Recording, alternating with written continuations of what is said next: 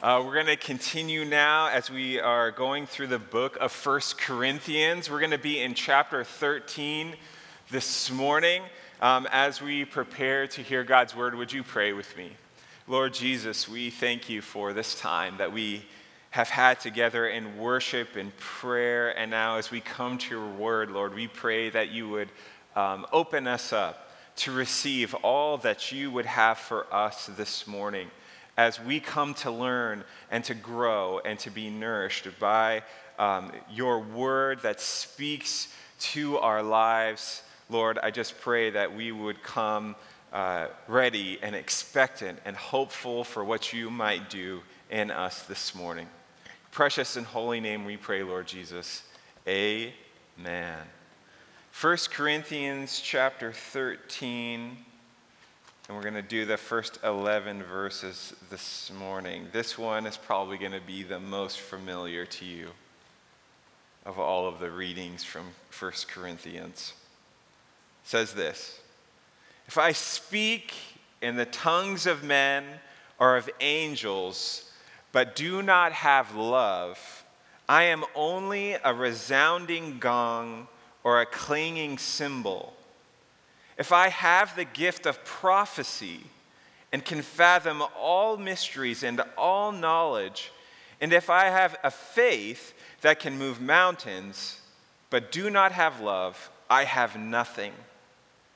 If I give all I possess to the poor and give over my body to hardship that I may boast, but do not have love, I gain nothing. Love is patient. Love is kind. Does not envy. It does not boast. It is not proud.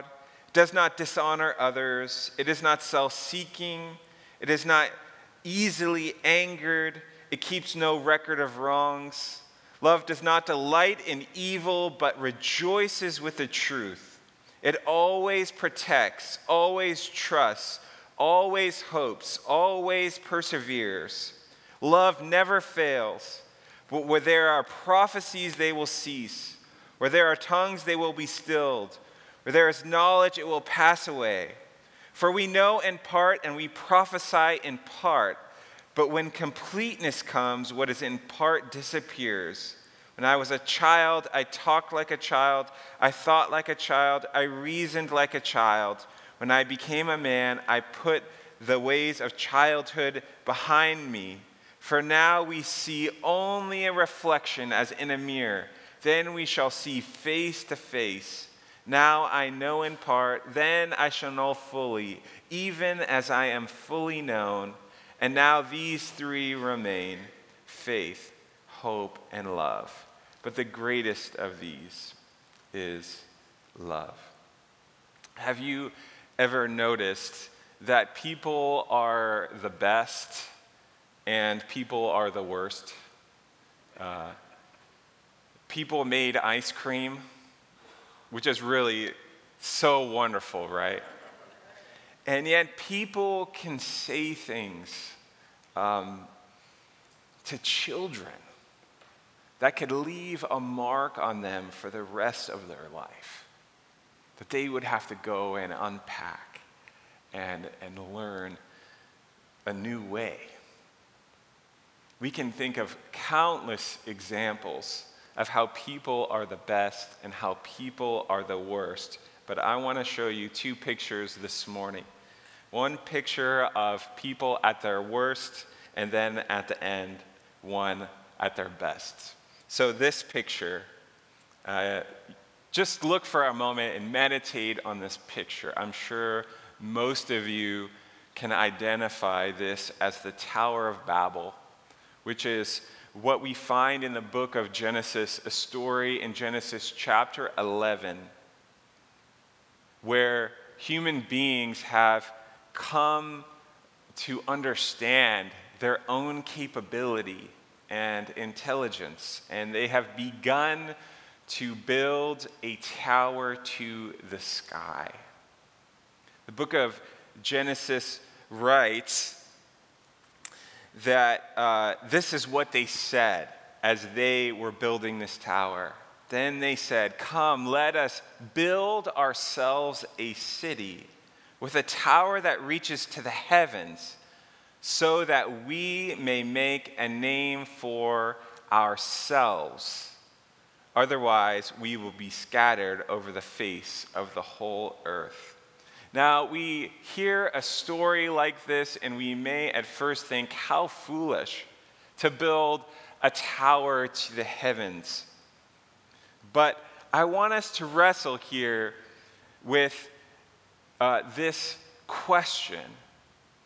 How have we wasted time trying to make a name for ourselves? How this week, how over the years have we wasted our time trying to build a name for ourselves? You know, we could think of the most powerful, rich person on earth. I think it's some oil baron in Saudi Arabia, right? And he may have more people working for him, more houses on hills than anybody else, more toys than anybody else. But at the end of the day, don't you think God looks down and says, "You're making money off of something that I made, that I created"? There's no contest here. And so, in light of this extreme example, I wanted to go all the way down to the smallest example for each and every one of us as we think about our name and how we really understand what it means in light of who God is.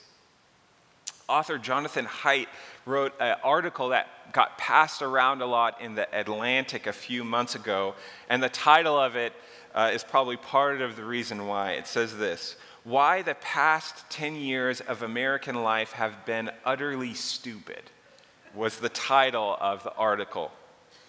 And in the article, he makes the case. He writes this: "The story of Babel is the best metaphor I have found for what has happened to America in the 2010s and for the fractured country we now inhabit.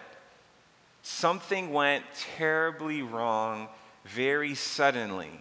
We are disoriented, unable to speak the same language or recognize the same truth. We are cut off from one another and from the past." And so this author, Jonathan Haidt, is saying that in some ways, even though we've just thought about a really old story, that we're actually living the story again in our current context here in America. This way by which, if we think of our own name and try and build our own name, that we may end up not being able to speak to one another, to communicate with one another, to share a common story. The types of common stories that have nourished us and given us community and allowed for us to experience all that God would have for us as we understand we're made to be in community and how we're made to be in community with one another. Now, Haidt points to social media, believe it or not, for a lot of what ails us. And he writes, social scientists have identified at least 3 major forces that collectively bind together successful democracies: social capital, extensive social networks with high-level trust, strong institutions, and shared stories. And he says social media has weakened all 3 of these essential ingredients for a healthy society. So it bears repeating again this morning that it comes as a bit of a shock to us on first blush that we have the ability to connect to anybody at any moment across the globe, and yet somehow this has left us feeling more disconnected and not more connected. You see, the more powerful we become, the more infatuated with ourselves we become. And the more infatuated with ourselves we become, the more we lose the ability to truly connect to one another. Once again, we can make this small and say, even in our own households, if we're seeking to make our name great, we could end up saying the same words, and yet it will be as if we're speaking a different language, whether it's generational or otherwise. That we will lose our ability to truly hear and understand and know and be in relationship with one another. Bringing it back to our text this morning from 1 Corinthians chapter 13, this church had a high-level art of being impressed with itself, to the point where the spiritual gifts that were alive in this church were being used in a Tower of Babel trajectory. Like, the people had these powerful spiritual gifts from the Holy Spirit, and yet at the end of the day, they were using them to make their name great.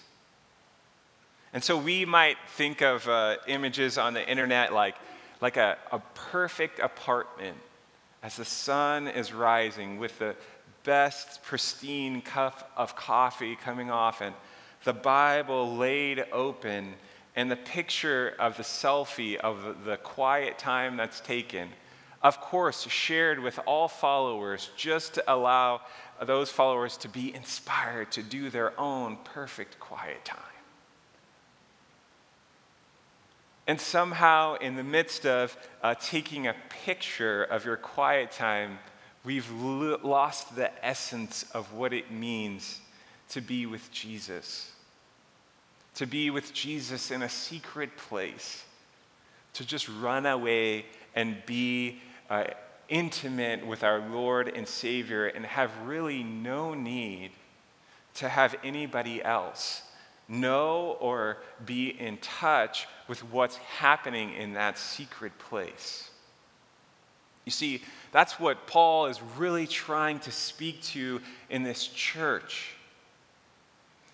And so what he's doing here in this brilliant chapter of the Bible is he is saying, imagine if you took spiritual gifts and you gave Barry Bonds level steroid use to those gifts. Imagine if they were the best gifts that you had ever seen anybody inhabit. Not just tongues, but speaking in angelic languages. Not just a prophetic word, but being able to fathom all wisdom and knowledge. Not just faith in a pinch, but the kind of faith that could move mountains.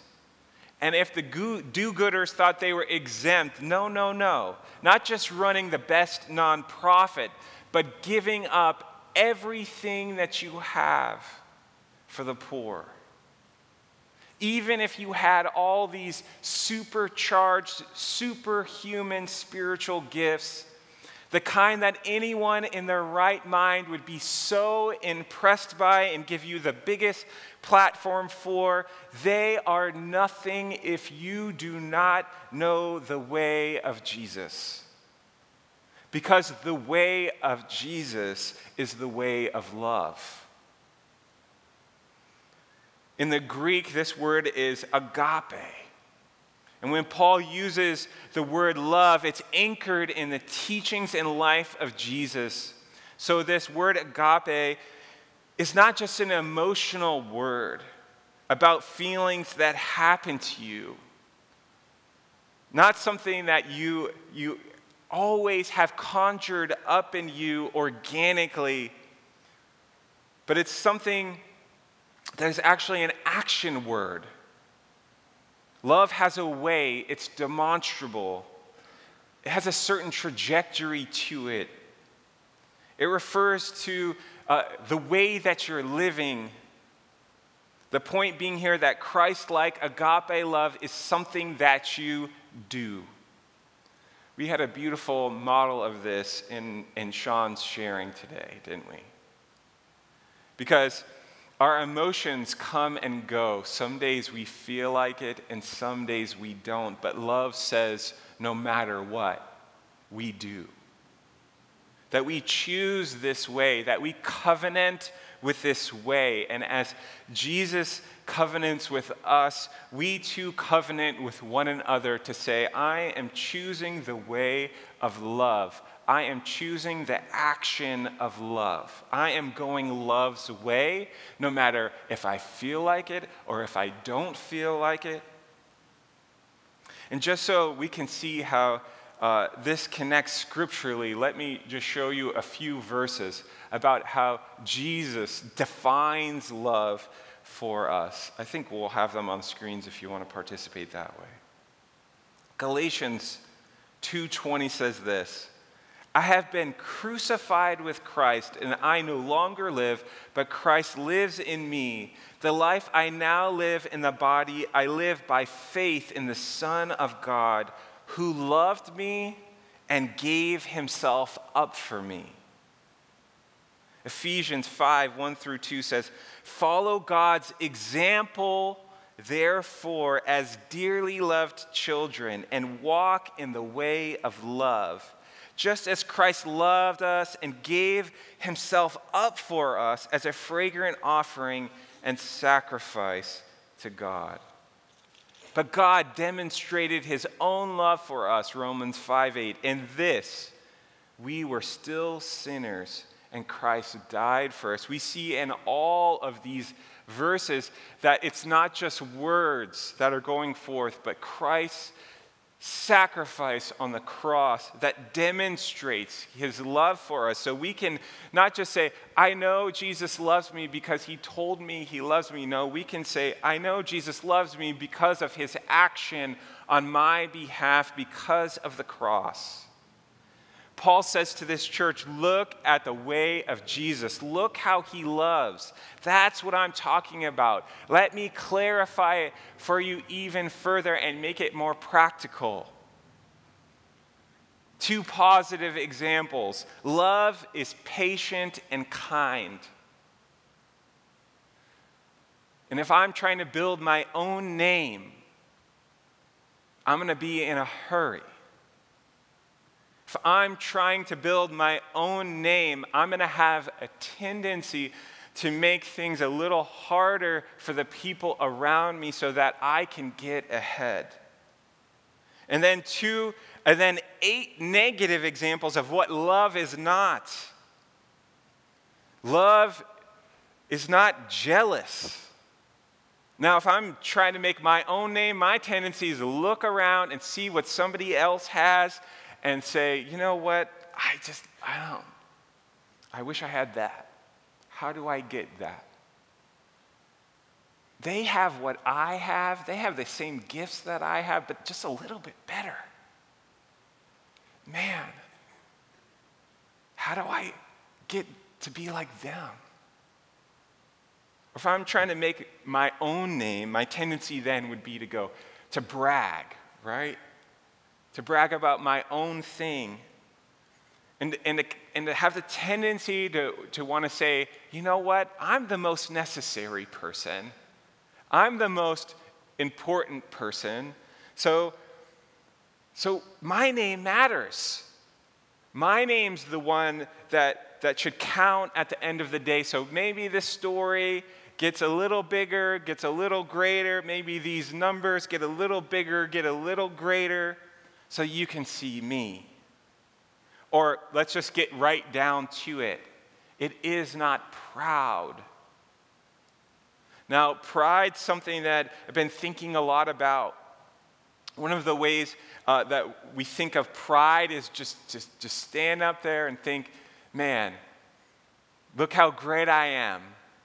But we just got through braggadocio, So what does Paul mean by pride? There may be other things to think through here, like, hey, sometimes my pride is to think I'm the only one that could save you.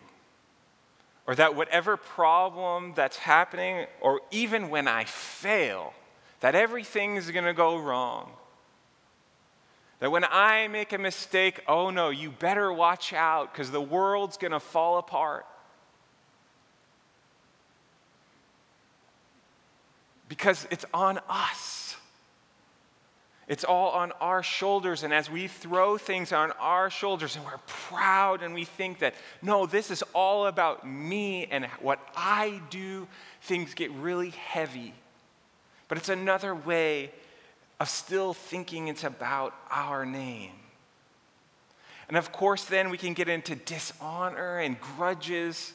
And then if we really pursue this path far enough, what happens is that our definitions of what's light and what's dark get mixed up and backwards.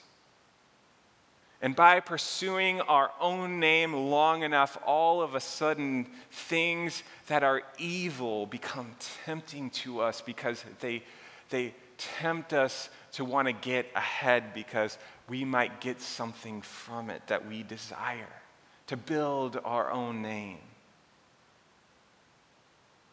And so, one of the invitations this morning I want to leave with you is this invitation to again reorient yourself to the name that is above every other name. That when you surrender to that name, love is possible. The love of Jesus Christ is possible in our personal life and in our community if we are willing to look in exactly the opposite direction than the Tower of Babel. You remember the Tower of Babel, they start on the ground and they build to heaven. But let's see one more picture. This is from Acts chapter 2. You see, when Jesus rose and then he ascended into heaven, his followers weren't quite sure what to do. But they knew that they should gather together and wait. That is the opposite of the Tower of Babel, where a bunch of people said, let's make our name great and start building our strategy, which was a bad plan. Instead, it was a group of people that said, no, we've seen the resurrected Christ, and we know the power of God is so powerful and wonderful. And we don't see it yet, but we're willing to wait together until it comes. And then you can see their gaze as they look up as the power of God descended on them. And truly, this story is the reversal of the Tower of Babel. Because we see here that what was lost in the Tower of Babel as people built their own name and couldn't communicate with one another anymore, now people from different nations and different languages, because of the power of God, are speaking in different tongues, and yet they understand each other. This is the picture of when people are the best. And the church that flowed from there, let me leave you with this, is depicted in Acts chapter 4. And it is a picture of love where nobody cares about their own name. It says this, now the full number of those who believed were of one heart and soul. And no one said that any of the things that belonged to him was his own, but they had everything in common. And with great power, the apostles were giving their testimony to the resurrection of the Lord Jesus, and great grace was upon them all. This is the picture of the church that is possible when we learn the way of love together. Would you pray with me? Lord Jesus, we ask your full measure of love to come and be in this place, Lord Jesus. Lord, help us to lay down our name. Even the anxieties and problems that we're facing, Lord, we lay them down at your feet. And we trust, Lord, that you know that you have a plan, that you are taking care of us, and so we can go your way, trusting that your plan is better than our plan. And may we know that it is only love that we carry with us on into eternity, Lord. And so may we get as much of that now as we can. In your precious and holy name we pray, Lord Jesus. Amen.